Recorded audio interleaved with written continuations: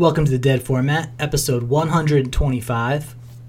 My name is Ian McEwen, and I'm joined today by the newly working again, back from his long slumber, Twitch all-star Thomas Smiley. And we're going to talk about Legacy. Yeah, this is a short winter vacation for sure. But I like hitting these episode numbers where I feel like if we were a mid-90s comic book, we'd have like a foil cover and there'd be a special edition. We're getting to 125 seems nice. Were you a big comic head? I bet you were a comic head. Oh yeah, of course. Like I was into comic books before like some like really big things happened in the mid to early 90s, like Superman died. Batman had the Nightfall series where like Bane shattered his back. There was just a whole bunch of great stuff that came out. And it was really when it got sort of like over commercialized too.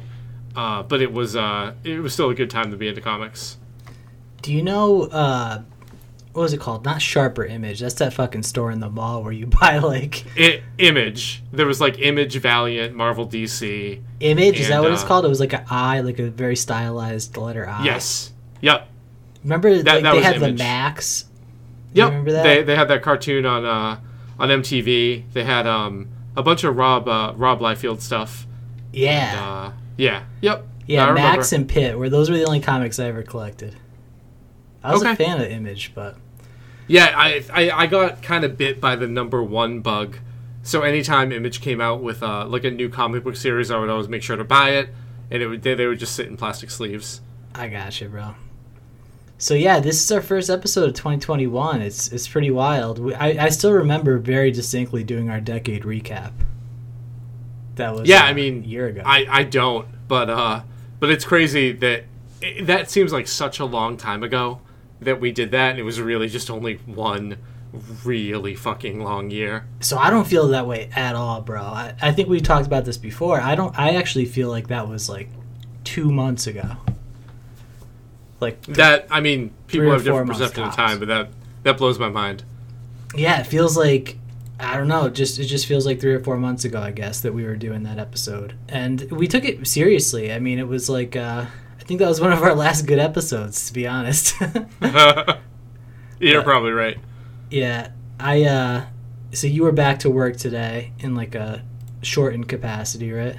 Yeah. How did everything go with your transition? Did you have any meetings? What's going on with that? Yeah, I had a full day, bro, and it's crazy because they're in Arizona, so they're on a different time zone, and I'm through the VPN, so like my work laptop for them has Arizona time on it. And I'm kind of fucked because I still start work at like 9 here, but they're like giving me assignments and having meetings at like 4 their time, which is like 6 our time. Oh, so okay. It kind of sucks, honestly. I've never experienced this before in this direction. So, I guess it could be worse. Like you still have a job, things are going okay. I know like the extra time at the end is kind of rough, but it's not the worst. Yeah, no doubt, bro. I had to go through harassment training today, which is like hilarious because I'm never gonna see these people. So it's like, who am I gonna harass? My dog? Like I'm working from home. You know what I mean? Like, yep. It's just crazy this stuff, but you have to do it. You know, it is what it is. Yeah, I mean, I remember like walking into my first job when I was like, or my first like real job, at like 16 or 17. Having to watch all of like the videos in the old VHS tape, and you're like the TV in the back on a cart, wondering when is this ever gonna affect me. Bro, some of the burns in the workplace videos are pretty hilarious. I gotta be honest. I haven't gone down like any YouTube holes with watching old corporate harassment videos, but maybe that'll be my next thing. I never have either. I've just watched the ones that I have to watch for work every year, and some of them are just they're pretty keynote. I gotta be honest. Okay. But we have our first guest. When was the last time we had a guest on this cast, man? Well, I mean, if you count the Leaving a Legacy we did right before Christmas, then right. That. I think it's James. It's possible that Jesse came after James. Yeah, it was the CEDH with Jesse right before the Leaving a Legacy episode. That's what it was. Gotcha. All right. And Joe Dyer. Yep. And so that was after James too. Oh, that was after James, really? I think so. No shit. Let me find James's. Yeah, it was all of them. Well, anyway, we got another guest. A guest I'm excited to have because he's been playing a whole lot of Magic. So we have Rose City Antifa Zone, Alex McKinley here to talk about the Epic Storm. Hey everybody, how's it going? Welcome back. Now, I didn't get a chance to talk to you last time. In my mind, I thought that I did because I knew that you were on the cast, but my short-term memory is just like completely gone anyway, so it'll be nice to talk to you for the first time. Yeah, to be fair, that's a while ago. In fact, we have met in person before. There's video evidence of you demolishing me about a month into learning the Epic Storm somewhere on YouTube. What was that, at like a Leaving a Legacy tournament or something like that? It was at like a TG, like a 1K or something. TJ's? Oh wait, that was at the TJ's event. Yep. Okay, now I remember Bant that. Deathblade. Deathblade is what you were playing. Yep. Yeah, I think that was a weekend. There was a modern event on Saturday that I played like 5-color like Death Shadow Zoo, and then I played the Legacy tournament. I think I ended up top 8ing both, and I lost in the finals to Zach. Didn't you win the modern one? Is that true? Honestly, I can't remember how I did in the modern one. I think I might have top 4'd the modern one. Maybe I won. I don't remember that, so I probably didn't. Okay. But I absolutely lost in the finals to Zach, playing Blood Moon, and I had like the greatest game 3 comeback of all time in my quarterfinals match or semifinals match. That was the one against Maverick, where he wastelanded all of my lands and had a Thalia and double Knight of the Reliquary in play, and ended up coming back. Oh, I remember this tournament now. I specifically remember that match and hitting the turning point and being like, this is just going to be great. back when I was good, in the glory days. Yeah, things are a little bit different now. Yep, absolutely. True Name Nemesis isn't a card anymore. It makes me sad. Nope. That was a sweet venue, though. I liked that tournament. That was a good day. Yeah, TJ's, they just opened a new store. It's beautiful. I don't know what they're... Yeah, they moved. So they have like a restaurant / coffee shop with ice cream and stuff, along with the gaming area and a retail area.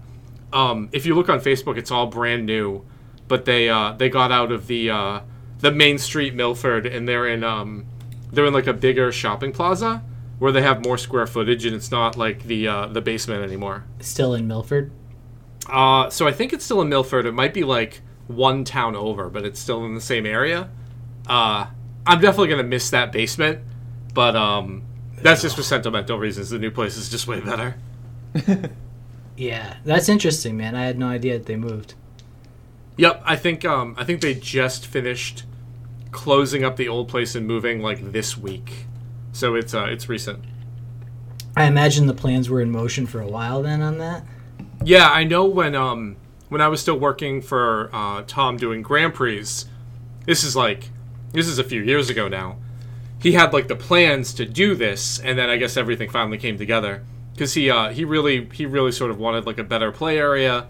The old place was kind of outdated, and he wanted to remodel, but I think I want to say like the building inspector or the fire, like he needed to get out of that area because they wouldn't let him do what he wanted to do with the fire code or something like that.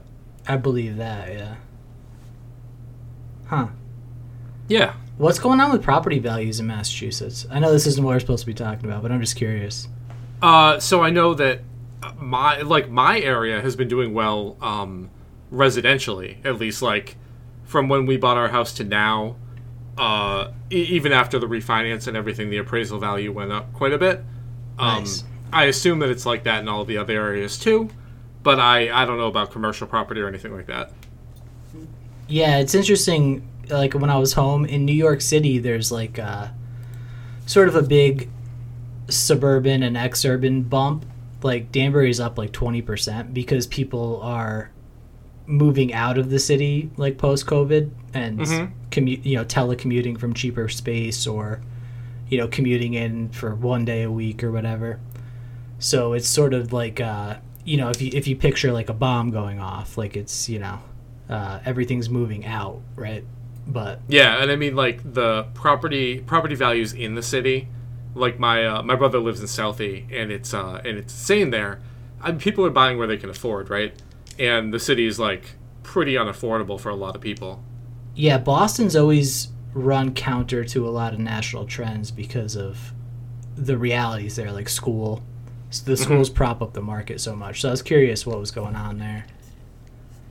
Yeah, like obviously I don't have a ton of experience. I'm just looking at like my situation in my area, but things are going pretty well. Mm-hmm. So before we get into talking about the reason that Alex is here, I just wanted to reflect really quickly.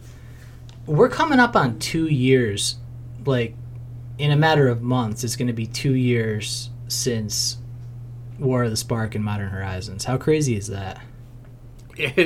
I think that was around the time where my kid was getting to the age where I needed to like focus a lot more on that, and I started tailing off of Magic around the time that like Ren and 6 got printed originally. So like it doesn't surprise me that it's been around for 2 years, but it seems like it's been longer.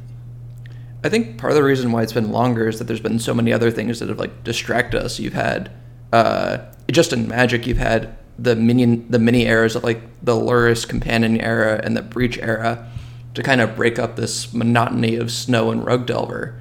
Not to mention, the pandemic and all the real world stuff going on affecting all of this as well. Yeah, that's a really good point. It's crazy to think that like it was a year plus the pandemic.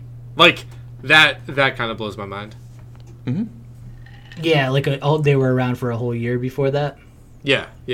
I feel like there was two different speeds though. Like the pre-pandemic, post War of the Spark speed, where like Underworld Breach came and went, and Companions hadn't come along yet, but it felt like the meta was still sort of rotating. But then since the pandemic started, and this isn't necessarily because of the pandemic or because there's been no big events, although that probably is some small part of it, it does feel like we're more in a stasis now though, right? I would disagree that there haven't been big events. There just haven't been big paper events. There have been really big competitive Magic Online events. That's true. Yeah. And I think that we saw the stasis begin pre-Eldraine as well. Like we saw the meta solidify into this Rogue Delver Ren and 6 meta around the time of GP Atlanta, leading up to Ren and 6 getting banned. And then you kind of have another crazy couple of months where Throne of Eldraine and Ikoria and Theros Beyond Death are released, and those each sent Legacy into a tailspin. I believe Ikoria was released after the pandemic started. Oh yeah, definitely. So yeah, I think Breach was banned right around the time, right? Yep. That the pandemic started. Yeah. It might have been a month before, actually. No, it was definitely after, because I remember that the Leaving a Legacy where Breach was legal was just before the pandemic was starting, and then it got banned afterwards, I think. Yeah, I think that was in February, though, right? Mm-hmm. All right. So, Maybe it was close. I don't know. It's, anyway, that time, up until there, it felt like it was really churning. We were, like, consistently updating the metagame, and there were best decks, like you were alluding to. Like, they had a ban Ren and 6, they had a ban Underworld Breach. But since then, there's been the companion change, which obviously was a huge, that effect is every deck, like not every deck was playing a companion, but every deck at least had to adjust their 75 for the companion meta. That's gone. I guess according to Gavin, that's not coming back, which I'm happy about, I guess. Yep. Do you think that those cards would be safe to unban now that they like completely eroded how the mechanic works? I would love it if you could just play them in decks. I think Luris, maybe. I don't think Zerda is unbannable because it was working in this infinite mana combo, so adding the extra 3 mana in the first place I don't think is that big of a deal. Okay. It just slows it down slightly. That's a good point. I think Zerta was one of their smarter bans out of recently. Because I think Lurrus was obviously busted, and Zerta was just clearly the next best thing after that. Yeah, they definitely hit it before, where it had seen play, but it hadn't completely taken off yet. So, very, very good chance that's right. What do you think main deck Zerta would do? Like probably if you couldn't play it as a sideboard? Yeah, if you couldn't play it as a companion, it was just like a main deck card. Do you think that it would be worth playing? I think that there's a card that kind of exists like that. There's Kinnan Bonder Prodigy, which also does the infinite mana combo thing. Does it really? Which, granted, that card is actually 2 colors. Yeah, it doubles the amount of mana that non-lands produce or something like that. So it also goes infinite with both monoliths. That's right. So I think because... And that, granted, that card's 2 colors, and 2 colors that deck doesn't really want to be. Yep. So it's close. Like, you're assembling a 3-card combo then instead of just like a essentially 2-card combo or even 1-card combo. Yeah. I wish that they would just get rid of the mechanic of companion altogether and just let you play Lurrus in the main deck, you know? I think that would be fun, but whatever. It's not going to happen. We've talked about this before. So, Alex, the reason we had you on is because on the last week of December, what was it? The weekend before this, so probably December 27th, about there. Yep, that's exactly the day. You top 8'd the qualifier for the MOCS, and you were playing a pretty interesting deck that you still called TES. Yep. Even though you were not playing Rite of Flame. Yeah, before we hop into deck list, I'm going to rant a little bit about how WotC named this event. Okay. So it's called the MOCS Qualifier, but that's like to get to the MOCS Qualifier, you have to top 8 the Showcase playoffs to get to the Qualifier, which doesn't make any sense. Yep. So this is the equivalent of like Legacy Finals from 2019, or sorry, 2018? 2019. And so you had to top 8 one of the showcases to qualify to this event, which queues you for the MOCS. But yeah, so I played TES without Rite of Flames. So if you look at the deck list, which WotC also hasn't posted, you'll see that there's, instead of the Rite of Flames, there's 2 main deck Carpet of Flowers, the 8th fetch land, and a Chain of Vapor. So that's 14 lands total? Yep, 14 lands. 14 lands total, and then 2 Carpet of Flowers. So that's sort of like Rite of Flames right there if you're expecting blue. And this was a it was a qualifier, but it was a qualified event. So you have to be expecting like 75% blue decks, right? Yeah, I basically knew so there were 26 people. I knew what probably 23 or 24 of them were on before the event even started. Damn. Yeah, so, calling it a MOCS qualifier doesn't really do justice to the competition level of the tournament, with like you having to win one of the larger events to get in. That is kind of like a failure of WotC to name it, for sure. It is, definitely. Mm-hmm. Yeah, and every single player in this event is just a monster. So you could metagame pretty heavily, and you decided to be off Rite of Flame because, I mean, I would speculate because it's just not a good card against blue. Is that right? So Rite of Flame's like fine against blue, but our sideboard map against every single blue deck is the first changes you do is just chuck the Rite of Flames back into your sideboard and move the 4 Carpet of Flowers from your stock sideboard into your main deck. Okay. So I figured with it being this heavy with blue decks, like 66% or so, it's just kind of free to put them in your main deck, and people won't expect it, so they won't be fetching like forests to play their Astrolabe. They'll just fetch up their islands instead game 1, so you get a little bit of equity that way.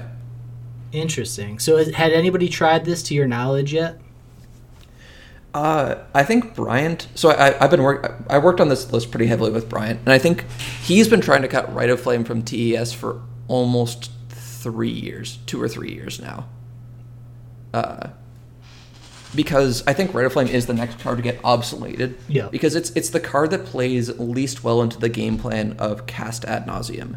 It doesn't produce black mana to help you get to double black. It costs 1 mana, which hurts coming off of Ad Nauseam instead of like a 0 like Chromox or Mox Opal. And without being heavily reliant on Empty the Warrens anymore, because we're really not. The requirements of needing like red to go Burning Wish into Empty is just so rare these days. Right. No, I definitely believe that. That all makes sense to me. So you felt like you were at a time where Carpet made sense, but also people weren't going to be expecting Carpet. How many people are playing TES these days, would you say?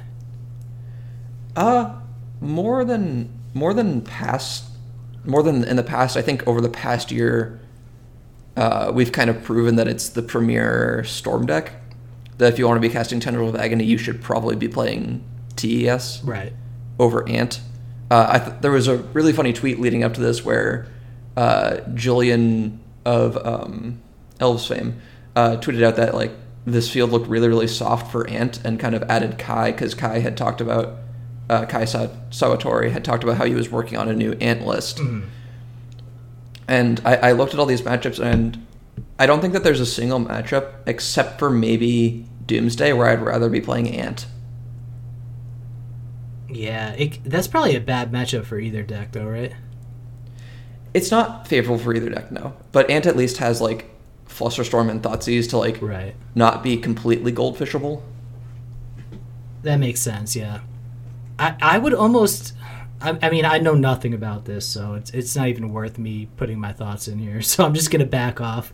I was gonna say that because it seems like such a bad matchup, I'd almost rather just be on the faster deck. But I don't know how much faster TES is than Ant anymore. I'll be honest. That's a good point too. I think we're like only half a turn slower now, whereas before we were a full turn slower.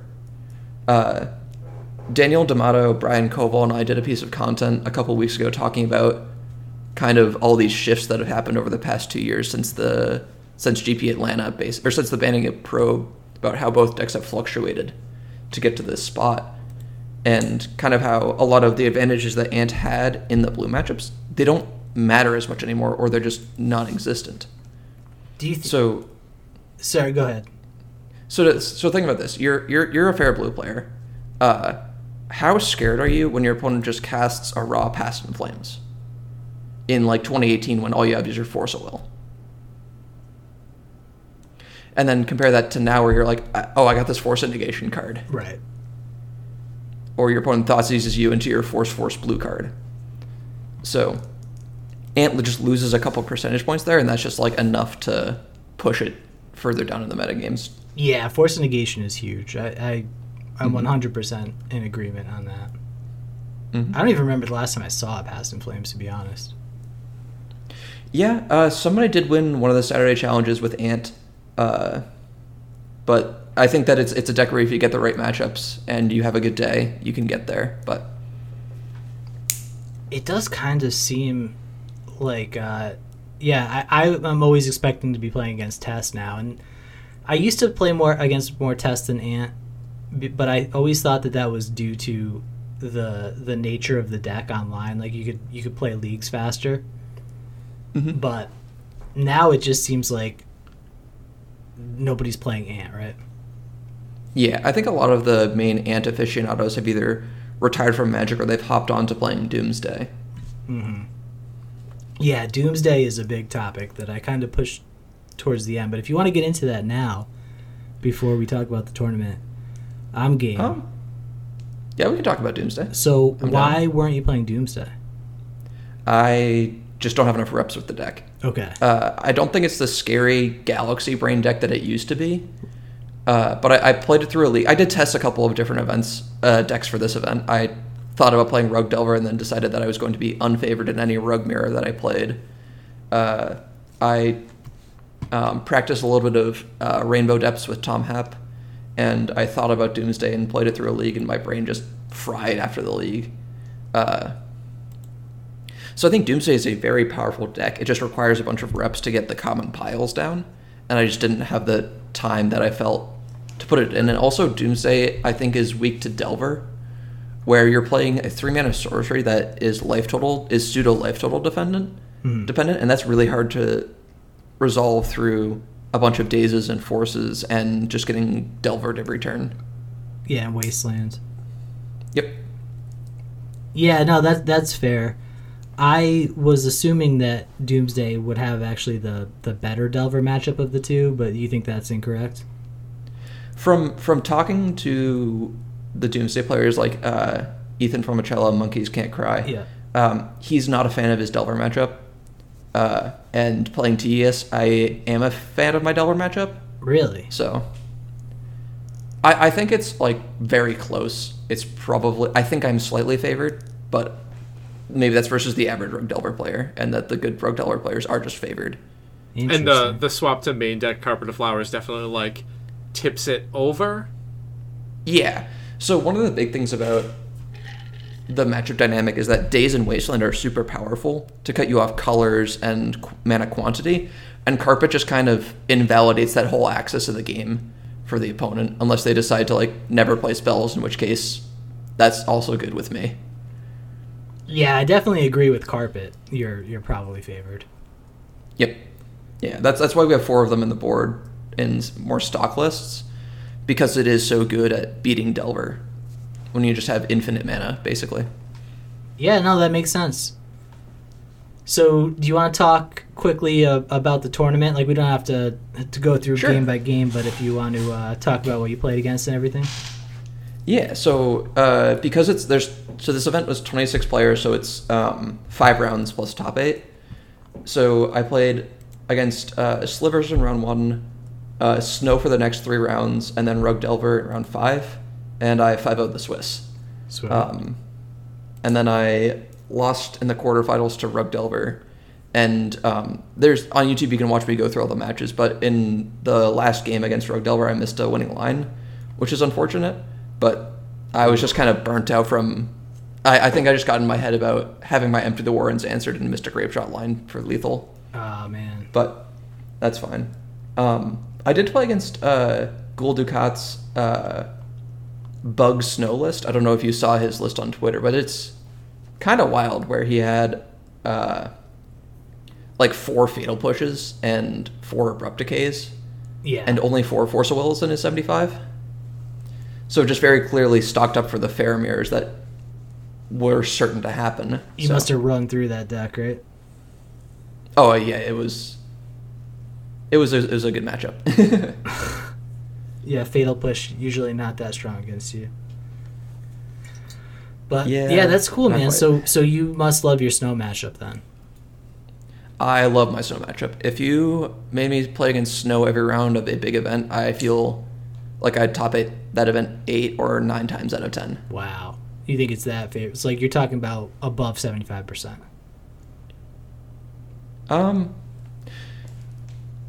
I think maybe it's not above 75%, but it's a very, very good matchup. So one of the problems with Snow is that they don't kill you very quickly, and you can kind of just sit there, build up your resources until you have enough to like maybe go for a Natural Tendrils line, or you just build up enough resources and they haven't been pressuring you, so Ad Nauseam remains very alive throughout the game. Mm-hmm. The best card against you is like actually kind of Oko to answer both Wishclaw Talisman and Defense Grid somehow, but most of the threats in the Snow deck aren't fast enough to matter in the matchup. Right. What about Hull Breacher? Have you seen a lot of those? I've seen a couple of those. I've been Hull Breachered on a Brainstorm once. It's always... It feels kind of random what hate permanents the Snow decks are playing, and generally when the Snow deck is able to put a couple of those hate permanents into play, that's when the matchup, or that's what the games look like when they win. So they put a Leovold into play, because Leovold interacts very unfortunately with Carpet of Flowers for the Carpet of Flowers player. Right. Because every time Carpet triggers, the Leovold player gets to draw a card. Yep. And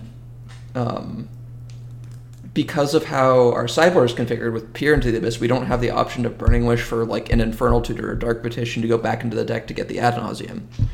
So these, you can't draw more than one card. A turn effects kind of shut down the whole Burning Wish into Storm Engine angle, because I hadn't even you thought can't about Peer that. or Echo.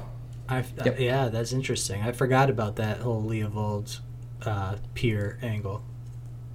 Mm-hmm. I guess it's almost a good thing that Hull Breacher got printed then. No, I don't think so. I mean, it's still a tough card against you, but I think you'd rather see that than Leovold.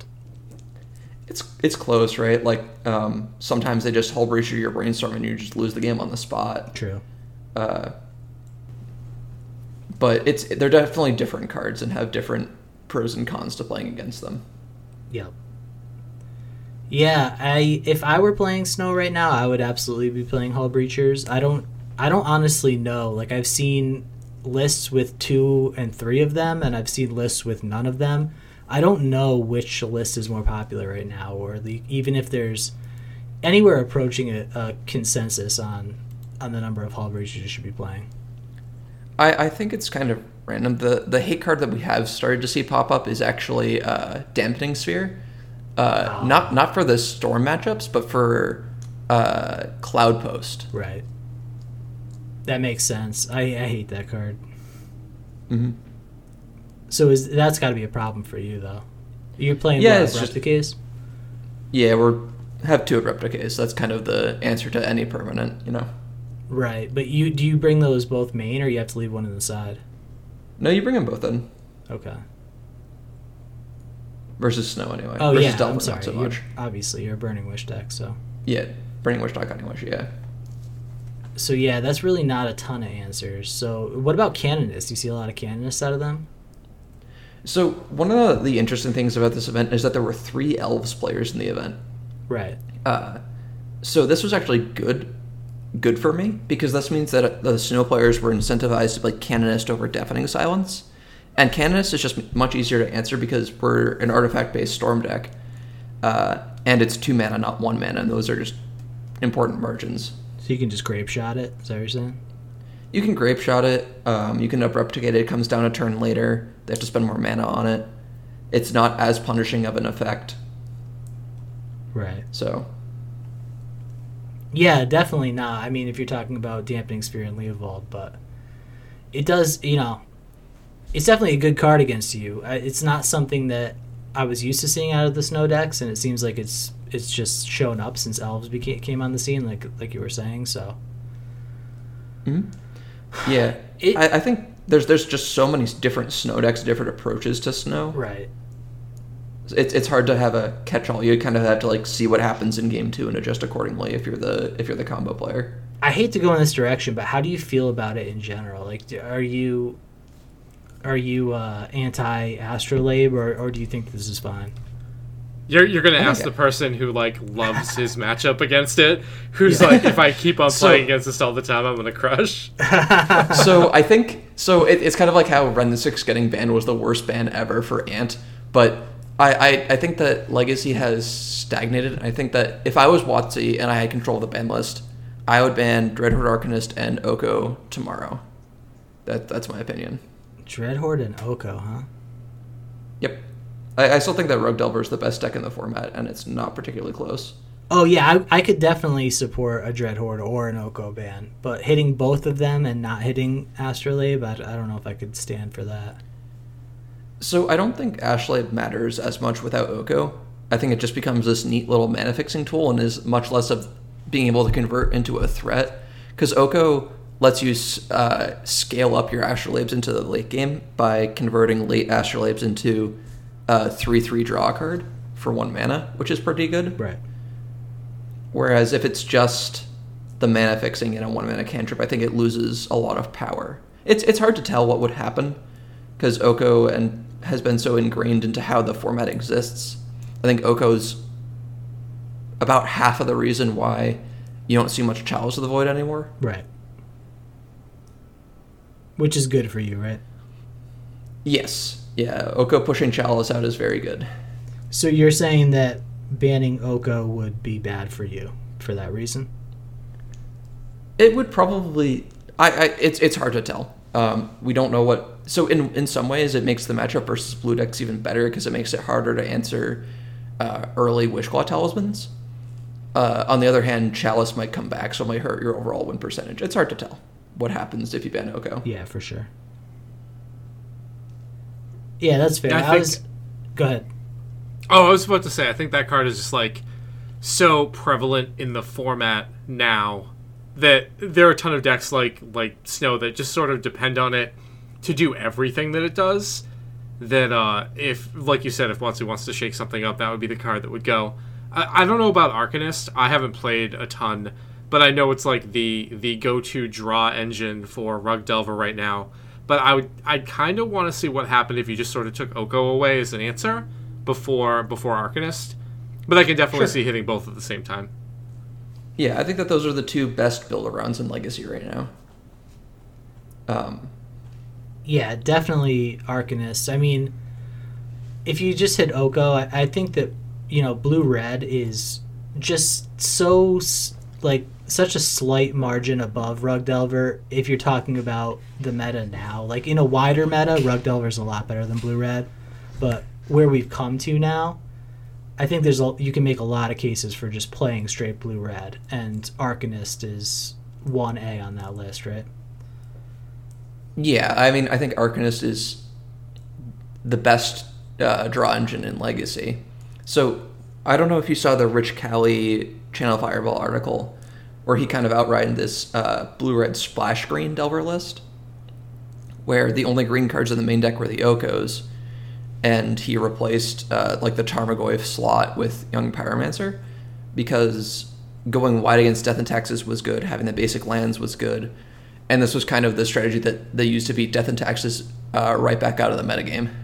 Yeah, I know our buddy Jesse was playing that list this week, actually, and somebody else, I don't know, it could have been Rich, I guess, but I don't recall it being Rich, but somebody was playing that in the challenge last week, if I recall, and did pretty well with it, that blue-red splash green list. Yeah, I know we talked about the blue-red splash black sideboard wise, but that's right. We definitely didn't talk about blue-red splash green. That's right, yeah, I was just talking about that with Jesse. You're right. I don't think the black splash makes a ton of sense right now. I don't think that the rewards you get for being black are as much for being green. Like, I think Oko is just a ridiculous card.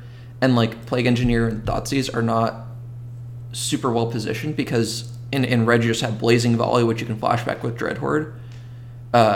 So it's, almost just more effective and less mana. Mm-hmm. And then... Oko just, like I said, Oko does everything. And so the problem with Thoughtseize right now is interesting because every card in every deck is so good that it's hard to pick somebody's hand apart and just take the good card and make their strategy fall apart. That just doesn't happen as much anymore because there are less bad cards in Legacy. Yeah, it's tough to say, man. Mm-hmm. I think I do agree that Arcanist probably does need to go. Yeah, it's interesting. It's just free mana and free cards. Yeah. Well, I'm sorry for getting us off on this tangent, though. Do you want to talk about your tournament? No, I mean, the tournament itself was a little bit of running hot, running into good matchups, feeling like I had picked good metagame choices. I think Joe Dyer did do a breakdown of the event stats-wise. Mm. But again, it's only 26 people, so... there's only so much you can glean from that few matches. Yeah, it is really interesting to take a look at extremely good players' deck choices when you're working in a metagame like that, where, like you said, there's only 26 people, and if you take a look at who qualified, you can narrow down what they're playing pretty easily. So, it's more important to pick your deck choice based off of who you're going to play against. And it's awesome that you made that swap to main deck carpet. It sort of takes out that whole aspect of how Delver beats TES with mana denial early and getting a clock on, because carpet it's recurring mana every turn that just sits there, and I don't think that I ever would have thought of moving that into the main deck, but that's why you're here. That's awesome. Yeah, and when you play them turn one on the play against Delver, what are they going to do? Force it? Not fetch for lands and cast spells? Do those feel like good options to you? Well, I mean, I think you absolutely do force it, right? Yeah, of course. That's just something that you have to do, and you're not happy about it. But allowing that to sit and play, if you're if you're trying to cast a Daze at all during that game, you throw it away to the Force and just say forget it. Yeah, I found that most Rug Delver players don't force it, and I'm not sure what they... I think when we first started experimenting with the card almost a year ago now, it got forced more often, and as we've played more, it's gotten forced less and less often. I wonder if that's because they think you're playing something else. I mean, are you using the Viverse account? Well, even post-board. Interesting. Yeah. I did test for this event on an alt, but... Yeah. I think that you've seen Carpet of Flowers creeping into fair decks. Like, you see it in a lot of snow decks these days. Mm-hmm. Right. Also as a tool to beat Delver. Because it turns out just having more mana to deploy your broken cards is the best way to beat the mana denial deck. Yeah, if I saw a Carpet on turn 1, almost regardless, I guess unless you showed me like a Bloodstained Mire or something. Like Bloodstained Mire into Taiga into Carpet. But, barring that, I would assume that you were playing Snow. Yeah. So, yeah, that's interesting, though. Even post-board, people don't force it, huh? Yeah, and I'm not sure why. I'm not either. To be honest. No, like Tom said, I guess, you have to. Yeah, but I'm bad, and I'm sure that like a bunch of the good Delver players are like, okay, listen, here are like the few must-counter spells. Maybe I'm sitting with like a Delver as my only threat in hand, and I need to get a clock on, and you're just sort of like throwing away your Wastelands and Dazes, or you don't have them in your hand. But I think my natural reaction to that 99% of the time playing Rug Delver would be like to immediately force. But I have that's why. Yeah, I'm not tuned in. Yeah, and that's why Carpet's an upgrade to Rite of Flame, because I think the number of times where you force Rite of Flame is so much fewer than the times you force Carpet of Flowers. And then you force Carpet of Flowers, and I'm like, neat, here's this ad nauseum. Nice forcible in your graveyard. Yeah, I think the old like rule of thumb was you would want to force if you were like denying them of having their 4 mana right there, but you would almost always let the first one resolve. Yeah. At least that's how I used to play it, and I'm not sure how that play pattern fits in from the TES side of it, but I know that's what I used to do. Mm-hmm. Without main deck Empty the Warrens, I think that heuristic changes a bit, but yeah. That makes sense. So one of you wrote this question about Taiga. What do you want to know about this Taiga? That was an anonymous hedgehog. That was Ian. Yeah, I was going to introduce you as the Taiga mage, but... Yeah, it's the second best land in TES. Yeah, I actually would believe that if you're playing Carpet of Flowers. Yep. It's even good when you're just playing that Rite of Flames main deck because it casts Veil of Summer as well as Rite of Flame, so you just kind of want to pair this Underground Sea Taiga together so you can cast like literally all of your spells at that point. And Underground Sea is the best land in the deck, so... So are you sold now on Veil of Summer? Like, would you any build you be playing Veil of Summer now? Oh, 100%. I think Veil of Summer is the best protection spell for your combo deck in Legacy, and that if you're running a different protection suite, you need a very good reason. Right. And I think that if you didn't have Veil of Summer, I think spell-based combo would be close to unplayable. Yeah, last time you were on, I'm pretty sure that was when you guys had moved to Veil and then moved off Veil and then moved back to it. So it was sort of like this feeling out process. I guess though... I wonder if that was just the start of the Breach era where we needed to have the more proactive disruption, because Veil just didn't beat Breach because they would just like silence us as we went off, which was a real feels bad. But yeah. Veil of Summer does a really good Cabal Therapy impression of beating Force Blue card, which is just so much more incredibly common when your opponents are playing 6 or 7 Force of Wills, or even 8 in like some of these Neo Miracles decks. Yeah. I haven't seen 8 yet, but I've seen a lot of 7s. Yeah. It's a lot of forces, and Thoughtseize just doesn't quite get the job done against that much disruption. And the way it works out card-wise is your cards end up just mattering more than your opponents, so they have to 2-for-1 themselves to beat every single one of your good cards. So you just end up with more cards to beat them with. So it's just him to Turok? Basically, yeah. It makes sense, yeah. I've thought about that a lot from the other side, is like, oh, 1 mana him again. It's brutal. It really, I mean, I don't spend as much time thinking about it as you, obviously, but I would guess that I would absolutely be playing Veil as well. Yeah. And I think the reason why you see none of the fair blue decks playing it anymore is because it's just not what matters in those matchups. It doesn't. Veil Summer doesn't beat Oko. It doesn't beat Uro. Right. It doesn't beat Delver of Secrets or Dreadhorde. Unlike a card like Pyroblast. Yeah, it's a real blowout when it does come out of those decks because you just don't expect to see it anymore. Mm-hmm. So that's actually, I think last time we had you on was when you were singing the praises of Grape Shot and how it was just better than Tendrils now because of Veil. So has that sort of diminished over time, like because you're not so worried about Veil from your opponents? A little bit, but you still just Grape Shot people when you can and when you need to. I think it's definitely got a spot where you can afford to play around Veil. You just do it. Right. Especially if it's free. Yeah, that makes sense. And like Grape Shot has a lot of utility of just killing a bunch of random dorks too. So. Yeah, for sure. So the other card, and I don't think that this card had come out yet when you were last on, is Peer into the Abyss. So how big of an effect do you think this card has made? I think this card is sneakily pushed TES like really far, and it took even us a while to realize it. So this card might seem a little bit uncastable at first because it's 7 mana compared to like Ad Nauseam's 5 or Empty the Warrens is 4. But like I mentioned earlier, it takes the spot of a tutor in the sideboard. So Burning Wish for Infernal Tutor for Ad Nauseam is 9 mana.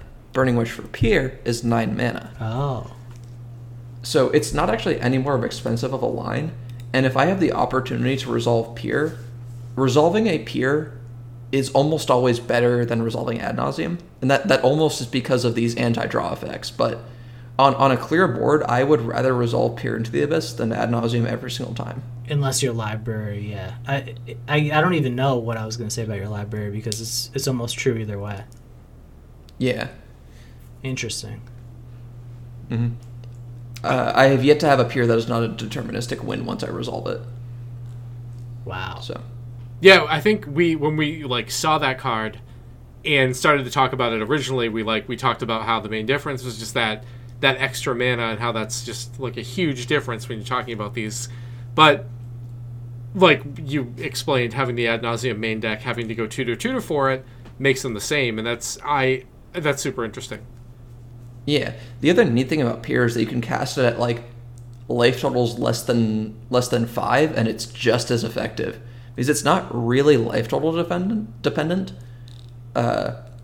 It just because if you watch back my Slivers game in game 3, I'm at 3 life, and my out is to draw the 9th mana for Peer, and I do that and resolve Peer at 3 life to win the game. Damn. Which Ad Nauseam never would. Yeah, that's interesting. It really gets better as your life goes down. I don't know about better. Well, I mean, in terms of like absolute quality, right? Like you're paying less life. Yeah, that's true. I paid like 2 life for 20 odd cards. Right. Yeah, that's pretty sick. I hadn't really thought about that sort of calculus of the card. Yep. It is interesting, man. That's really cool, though. I'm glad you guys were able to incorporate that because... Yeah, it is possible to misclick with the card and target your opponent with it. Really? I don't recommend doing that, though. It is target player draws. So you've done that? So, I have not done that. Oh, okay. I have not made that particular misclick. I've seen it done, though. Interesting. I wonder if... you can't really deck anybody with it, so never mind. Yeah, I think, I don't know why it says target player, to be honest. It is pretty crazy, yeah. Yeah. So... I guess, you could... Oh, go ahead. Misdirection in Commander. Something like that, or you, peer them and then you try to attack for lethal. Yeah, because it's, coupled, right? So the loss of life and the drawing cards go to the same person. Mm. Yep. Yeah. Interesting. Yeah, I guess it is possible. Mm-hmm. So yeah, you mentioned you didn't play Doomsday because you didn't have the reps, but overall, how do you think Doomsday's positioned right now? Do you think that it has a claim over TAS as being the combo deck you should be playing? I think TES and Doomsday are fighting for the claim of the best Dark Ritual deck at the moment. Mm-hmm. I think Doomsday might be easier to pick up from a Fair Blue player's perspective, because I think it plays more similarly to a more traditional Fair Blue deck and doesn't require as many reps as TES does, especially because all the piles are much simpler with Oracle. Right. I think if you spent a week on Doomsday, you could probably be proficient with it. So I think that makes it a very attractive option. And people are still innovating on Doomsday. It's possible that the best Doomsday build hasn't been found yet. But the big problem for me is that they're still trying to solve their Delver matchup, and when one of your worst matchups is the best deck in the format, that's awkward. And also, Doomsday has an atrocious Hogak matchup. Really? So let's think about a scenario. You resolve Doomsday and you have to pass the turn, or your opponent has a fetch land in play and a Hedron Crab. Oh yeah. Yeah. Or an Altar of Dementia in play. Just none of that is good for you as the Doomsday player. So that it's basically like an unsolvable matchup from that perspective. That makes a lot of sense. Yeah. They have some meta problems that I think TES doesn't quite have. Dude, Hogak is like the best deck that nobody plays. I think about that a lot. I think it's just top 8 people in are this really tournament, bored of this format. I don't remember. I think that the top 8 was like 2 or 3 Snow, 2 or 3 Rug, Kai on Doomsday, and then me. Okay. I think that was the top 8. I think both of the Hogak players missed. Gotcha. Because people were able to load up, or basically able to say, okay, I'm going to meet Hogak and Elves. Yep. I think, and then the Faramir, I think, was the 3 targets that people had in their sideboards. Yeah, you're right. I'm looking now. Yeah. Interesting. So what? Go ahead. Sorry, go ahead. I was gonna say, was Bryant in this event? He was not. No, he did not qualify. Oh man. The last time I played Moto, which was like 4 or 5 weeks ago at this point or whatever, I noticed that Bryant was in my sealed event, my Zendikar Rising sealed event. Mm-hmm. And that was the same weekend that he had qualified for some arena tournament. Do you know what I'm talking about? Basically the Pro Tour, yeah. Yeah. Or it's equivalent to the Pro Tour, so we got to play on that, which was really awesome for him. Yeah, and I was just like, man, how are you playing in this Pro Tour and you're also playing this fucking Zendikar Rising sealed event? I don't know if he was actually playing the event. I don't know if he just took his pool and dropped. That might have been what he did. He was 1-0. That's why I noticed. Okay. So. Okay. I don't. That might have been day 3 of the Pro Tour, which he didn't make it to. Gotcha. Yeah, talk about a fiend, though, right? Exactly. I'm going to get you to say something bad about your boss. He had a great 2020. He did, yeah, for sure.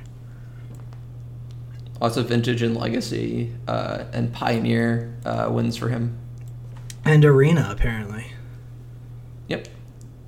So, yeah. That's quite impressive. Mm-hmm.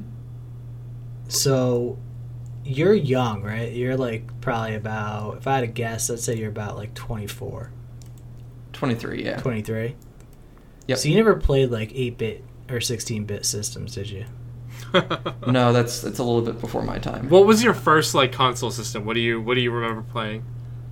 I definitely had a PS1. Like one of the 2 like first games that I played on console was like Crash Team Racing, like Crash Bandicoot and Spyro the Dragon. Yeah, we talked about Spyro a few weeks ago. Yeah, they came out with a really great remake, which I highly recommend if you love the originals. Nice. Graphics are wonderful, music is wonderful, just A+ experience. What's that for? So, the PlayStation 1. No, the remake. It's for Switch, PC, lots of things. Okay, yeah, cool. All right, never mind. I was going to go off on a tangent, but it's not worth it. No, let's go off on the tangent. I used to play 8-bit and 16-bit video games. All right. I was going to take an off shot because, Alex, you're younger, obviously, but you're playing Magic the Gathering. You're playing Legacy, so obviously you have some sort of nostalgia gene, some sort of old soul. I like playing with pieces of cardboard that are older than I am, you know? But I I gotten really into the Phantasy Star series. I only played Phantasy Star 1 when I was a kid, and the last 2 weeks of my life have been consumed by Phantasy Star 2 and 4. Now, did you download ROMs, or did you go back to the store and buy... Okay, so you didn't go buy another copy of the retro console? No, I've just been working off ROMs, and it's awesome, man, the stuff that's out there. Like, the Japanese translations for 2 in particular are just horrible. Like, a lot of times, the menu, you'll pick something, and it'll be the opposite of what you're trying to pick because they translated it incorrectly. Now, does that make it better in your mind, or no? Well, no, the ROMs fixed the issues. So oh, okay. It was, it's frustrating when that happens, but basically, I thought there was a chance that Alex had played those games, but I guess he hasn't. No, not quite. if he was of another decade, yeah, he would completely connect with those. So, Tom, did you see what won the challenge on Sunday? No, I didn't. No, sorry, Saturday. I have to look it up now. You remember MGW94? Yeah, yes. Yeah. What did he win it with? What did he play? He played a deck that, like, it seems so obvious in retrospect, and like we've seen people try this before, but I feel like this list was the most polished -1 card. Okay. It's blue, white, red, 4 Arcanist, 4 Mentor. It's basically like Counterbalance Delver. I don't know how else to describe it. Okay, and what's the one card that you're saying is like questionable? The fucking Pithing Needle, obviously. Yeah, that card's weird. What does that do in there? I wonder if that just name's Oko. Yeah. And it has to, right? Otherwise it just gets elked itself. Right. Yeah, this deck list is very reminiscent of Will Godsey's Big Arcanist Energy, or Bay. Yep. Which I think he did a LAL episode about, close to 2 years ago. Putting the Dreadhorde Mentor combo together. And it's just a powerful thing to be doing. I don't know how I feel about the counterbalance, but you kind of have like the Jace plus counterbalance combo in Dreadhorde plus counterbalance at way less mana. And I bet you can lock out opposing, because like a lot of times I've found with playing my own Arcanist is that the games just turn into who has more Arcanist plus answers for Arcanist in their post-board configuration. Where like if you're at 11 and they're at 13, you're going to lose that game. So Counterbalance is like now you have infinite potential answers to Arcanist, because not only can you on the off chance counter an Arcanist with it, but you can have ones on top and the Arcanist gets no value. Mm-hmm.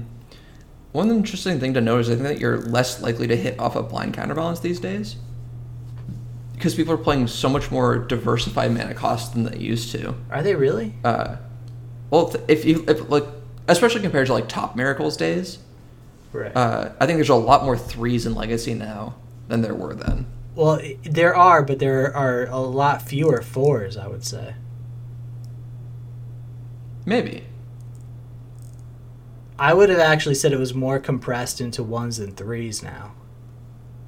That's also fair.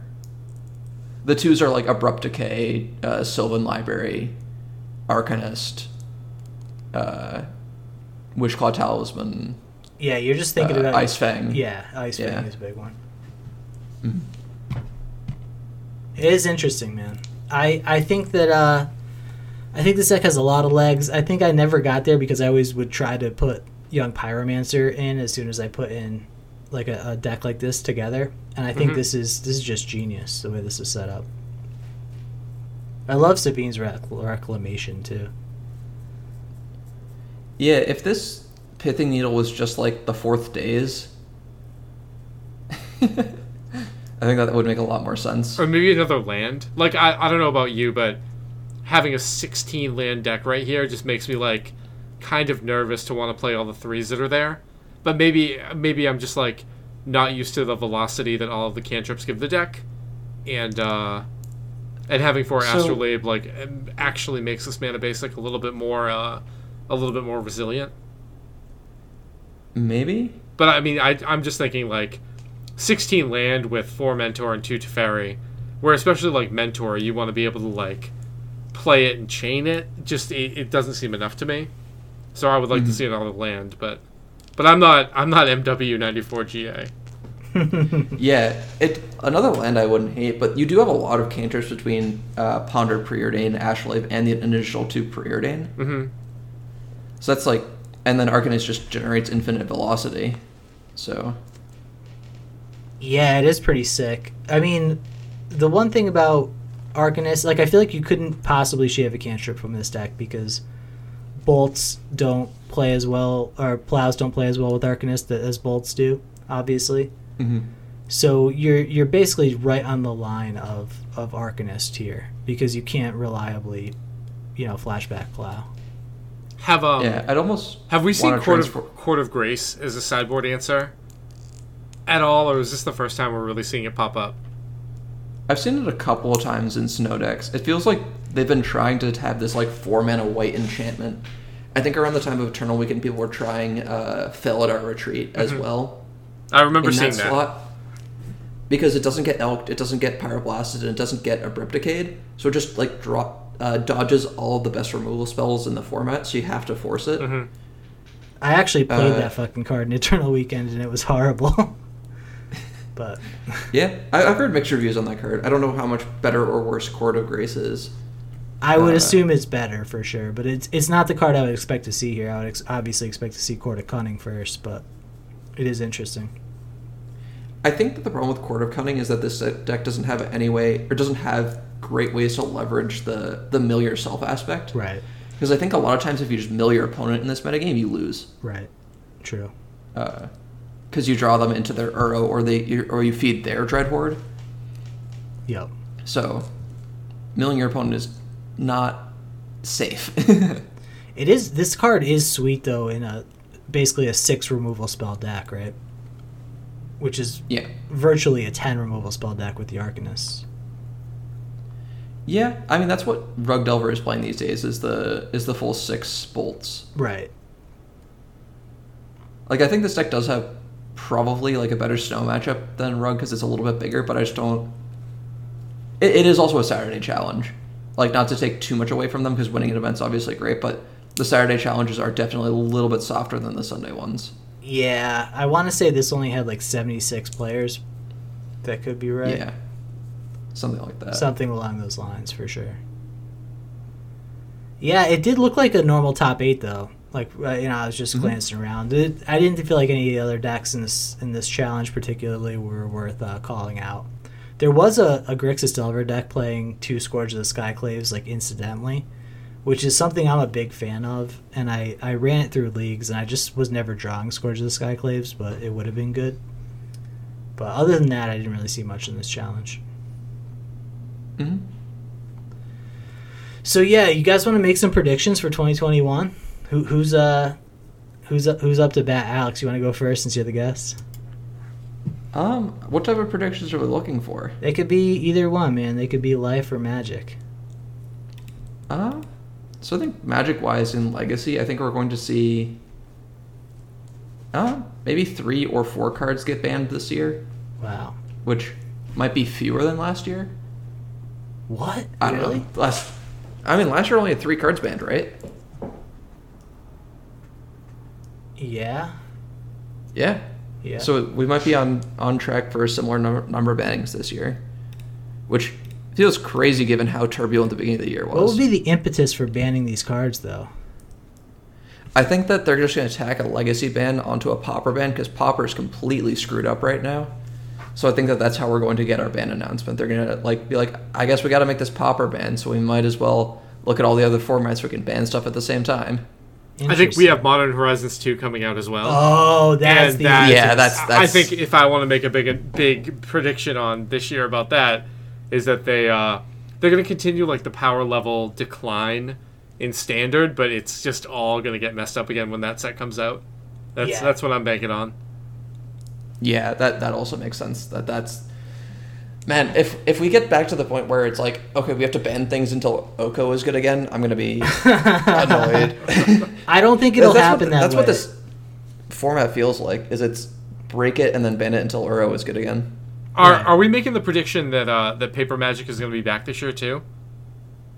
Are you making that prediction? I want to say that by next fall we have Paper Magic again. If I was going to bet on it, that's when I would think it's coming back. Grand Prix or 1Ks? Definitely 1Ks first, and then I would think that that Wizards would come on with some Grand Prix after that. I'm hyped for the first Legacy Grand Prix back. I think that's going to be a massively, wildly successful event. I hope that they have another one, and they're not going to use this to sort of throw Legacy aside and say, all right, now you have your Eternal weekend. Yeah. Because I vastly prefer Grand Prix to Eternal weekend. Yeah. I like Eternal weekend too, but I would, if given the choice, I would prefer a Grand Prix. I wouldn't say vastly, but I'm definitely on that same train. I do hope that they continue to do the God accounts for Magic Online events. That was sweet, I think that's a really cool innovation. Yeah, no, that was definitely sweet. I hope that they do that as well. Although, but if they can't really if do you're somebody it up against Eternal Weekend, right? Maybe.